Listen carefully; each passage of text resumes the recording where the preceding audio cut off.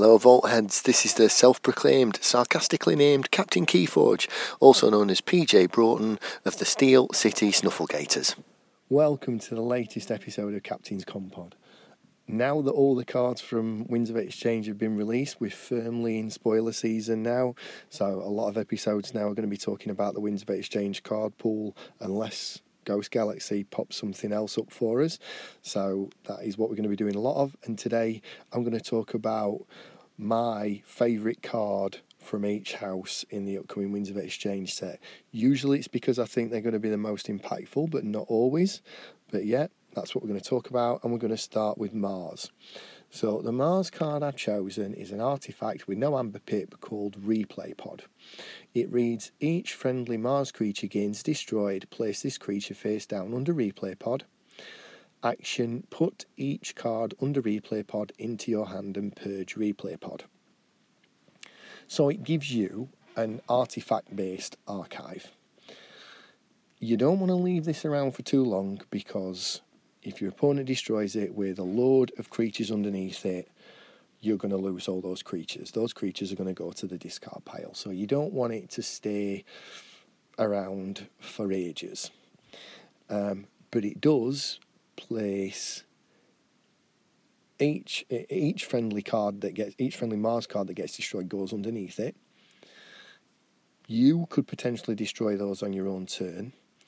I think this is going to be pretty easy to set yourself up with 2 or 3, maybe even 4 Mars creatures underneath it.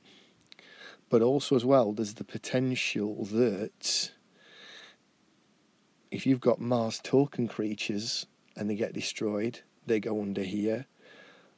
That could give you the ability to get some good cards put under here and saved for later. So there are 2 ways you can try and play this. You can try and play it building up an artifact-based archive of a few Mars creatures, or you can try and use it to save important cards for later if you get a Mars token creature. So I kind of like the versatility of it. I always like new ways of trying to archive cards and trying to save them for later. And we have seen it before with Master Plan and stuff like that. But yeah, I like this one, and this could be strong. It could be especially strong in Mars decks with Mars token creatures. Okay, then we are going to go on to my pick from the Unfathomable ones. This is probably not going to be too much of a surprise for people who've already played the set. I'm going for Catch and Release. Play, return each creature to its owner's hand. Each player discards random cards from their hand until they have 6 or fewer cards in hand, gain 2 chains. So you wipe their board and your own. You then both discard down to 6 cards and you gain 2 chains. The thing with this is, for you, you're the one who's picking when to do this. They aren't. So they're going to be left with a randomised hand, which could be as bad as 2-2-2. I mean, it might not be, but it could be. And no board presence. Whereas you could do this at the start of your turn, but then you don't know what you're going to get. Or you could do it after you've played a lot of action cards.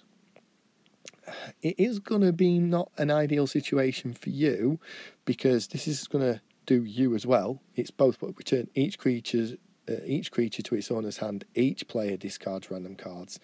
Works both ways. So, you know, you are going to hit yourself with it. But I think because it's happening on your turn rather than your opponent's turn, you can choose when to trigger it. You can choose how many cards you're going to have in your hand when you do it and stuff like that. And as well, it doesn't say that it ends your turn. So any cards that you've got in your hand that are unfathomable, once you've done with this, you can still play. I really like it. And it's going to be a bit of a plan wrecker at times. There are going to be times where you get hit with this because it's uncommon, so I expect to see it pretty regularly, where it's going to really damage what you were planning to do and how you were planning to play. So yeah, that is that one. Now, next we've got Future Booster, which is an artifact from Star Alliance. It does have an amber pip, and it says, Omni, look at the top card of your deck. You may put it on the bottom of your deck. So, allows you to do two things. Allows you to see what you get in draw for next turn. You can't take it, you just look at it. And is that card a card that's useful now or not? You've got a chance to put 3 or 4 cards on the bottom of your deck, all of the same house. Future booster. I mean, that's the kind of point of it. Make sure you keep putting cards of the same house on the bottom. But equally as well, you could have a 2-2 split, a 2-2-2 split, play 2 Star Alliance cards, use this, and not send it to the bottom of your deck, and then decide which house you're going to play on your next turn. And this may really help you with that decision. Or you may actually go, no, I don't want that, I'm going to send it to the bottom of the deck. And in either circumstance, I really like it. I like the ability to see what I'm going to draw, and I also like the ability of going, no, actually, I don't want that now. I'm going to put it to the bottom of my deck and use it later, and I'm going to try and set the bottom of the deck up for having quite a nice turn. Equally as well, you might decide to use this before you create a token creature and go, do you know what, is the card I'm about to get worth turning into a token creature? So you use this, look at the card. That's a card I really want for later, I'll put it to the bottom. That's a card I really want now, I'll not bother creating a token creature. Or actually, that's not a card I particularly need now or later. Do you know what, let's turn it into a token creature and get it on the board and get something useful out of it that way. So yeah, that's why I've gone for Future Booster for that one. Then we're going to have a look at my Sanctum card, which is a 4-power creature with 1 armour, and it is Martyr of the Vault. Okay, and it reads, destroyed if your opponent has 7 amber or more, they lose all but 5 amber. So, if you've listened to my vlog or podcast for a while, you know that I really, really value scaling amber control. It's something that's very, very much highly up there for me in what I look for when I'm looking for an Archon deck, or if we're going to talk about an Alliance deck, if I'm putting one together. Not that I've done that particularly much yet, but certainly in Archon, scaling amber control is something that I'm always looking for, because there are decks that can get to 10, 11, 12, 15, whatever, and if you haven't got one of the sort of 5 or 6 cards in the game that can deal with it, because there aren't that many that can, you're in a world of trouble. And again, I don't think this set is laden with scaling amber control cards. So when I see a decent one, I'm going to value it. And there were probably cards that I looked at in the Sanctum card pool that I thought might have even been better than this. But if I get Sanctum in Winds of Exchange, I want this card. It's an uncommon card. Anytime I pull Sanctum, I want this in it. Because, yes, my opponent can destroy it, and if they've got less than 7 when they do so, they ain't losing anything. But if this is 2 keys against 2, and we're both on check every turn, putting this out, it's great. I mean, you might not necessarily be able to destroy it on your own turn. You're going to need something to go with it to destroy it on your own turn. But that is a great card and a great example of scaling amber control. And that brings me on to the Equidon card that I've chosen. So this is an action card with no amber pip. It is rare, and it is called Corner the Market. So play. During your opponent's next turn, they cannot play cards. And each time they discard a card from their hand, they may instead archive that card.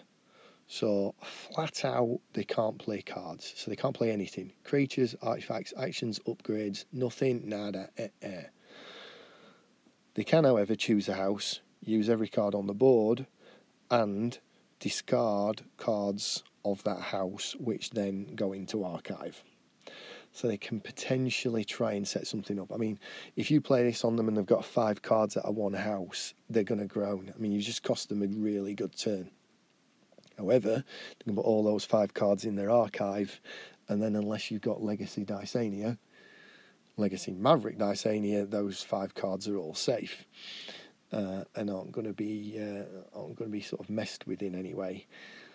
I like the double-sided nature of it. I think it's good design, so well done for that. It's a strong card. You're not going to particularly enjoy getting this played against you a lot of the time you see it played against you. I mean, we shouldn't see too much of it with it being a rare, but in my sort of Equidon decks, I would be quite happy to see this.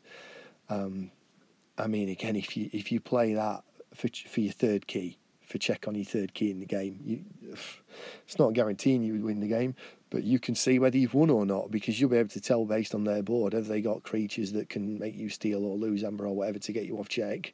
And if they haven't got it on the board and you play this, bang, there you go. You can't take me off check. Game over. I've won. So, yes, that is a strong card to look out for. Corner of the market. That is then going to bring me on to my Saurian choice. Okay, which is Ambrosia Outpost. Okay. There are multiple outposts in this set. Each house has got one. They're all artifacts, and this one is an artifact with one amber pip, and it says action, put a friendly creature on the bottom of its owner's deck. If you do, move one amber from a friendly creature to your pool. Okay. So you have got to get rid of your own creatures to trigger this. But in Winds of Exchange, what are we going to do with Exalted Amber? Have we had a look through the card pool to see what cards we've got to get rid of amber that's been exalted onto creatures? Things like Imperial Scooter and Calipigian Ideal, Exile, things like that. Well, the reason why I've picked this out from a Saurian card is because I did look through all the Saurian cards in this set to see how many cards there were that took Exalted Amber off creatures and got rid of it so your opponent didn't get it. And the reason why I've picked this card out of the whole Saurian set is because there ain't many of them. Okay, there is a reprint of Senator Brachus, which is a power 4 creature. You may spend Ember on your friendly creatures as if it were in your pool. Fight, Reap, Exalt Senator Brachus, which is obviously a very good card, but opponents are going to absolutely try to murder it the moment it hits the board. That's one card, and one card besides this. And the only other one, because there are only 3, is Patronage, which is an action with no amber pit. Move half the amber from a creature to your pool, rounding up, move the remaining half to your opponent's pool. Those are the only 3 cards in Winds of Exchange that get amber off your creatures in House Saurian and put it somewhere else. And that's why I value Ambrosia Outpost so much. And then we're going to go on to Bracken. This is probably not going to be much of a surprise either. I did always like Bracken. I did always like Brobnar as well. And yeah, I've gone for Hallerfest. Action, no amber pip. Good job, because it don't need one. Play. Search your deck and discard pile for up to 4 Bracken cards with different names. Reveal those cards and put them into your hand. Shuffle your deck. Gain chains equal to the number of cards put into your hand this way. So it works like it's coming, but for multiple cards. And then it does chain you for each card you pick. But the ability to pick up multiple cards from the same house and play them on the same turn is very good. And the state of the cards that you'll be collecting with this is they are a good collection of cards. And I suspect that the algorithm is going to provide a minimum amount of these cards every time you get this card. I don't know what that is yet. You probably get all 4 of them. But yeah, so the first one of those 4 cards is Brick Nasty. Okay, he is a creature.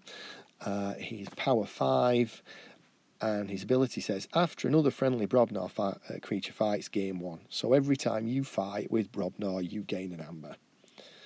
That's card number 1.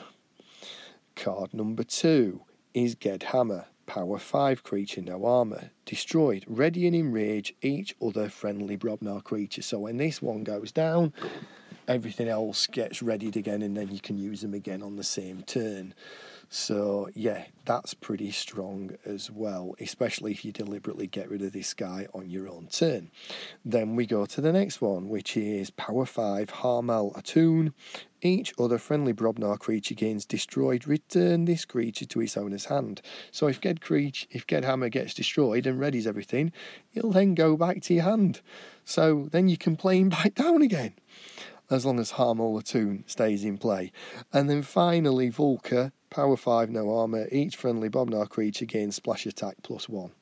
So with these guys, you're going to be gaining 1 every time you fight. Every time a Brobnar creature gets destroyed, it goes back to your hand.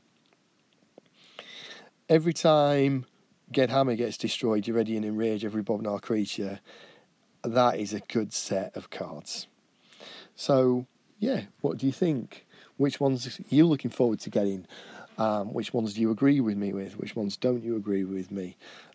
Love to hear it as ever. You can comment on the comments, you can tweet me, you can email me. Love to hear it. You'll be seeing more videos and podcasts about the preview cards from Winds of Exchange. But as ever, thank you for joining me and staying with me till the end of another Captain's Compod, and may the Forge be with you.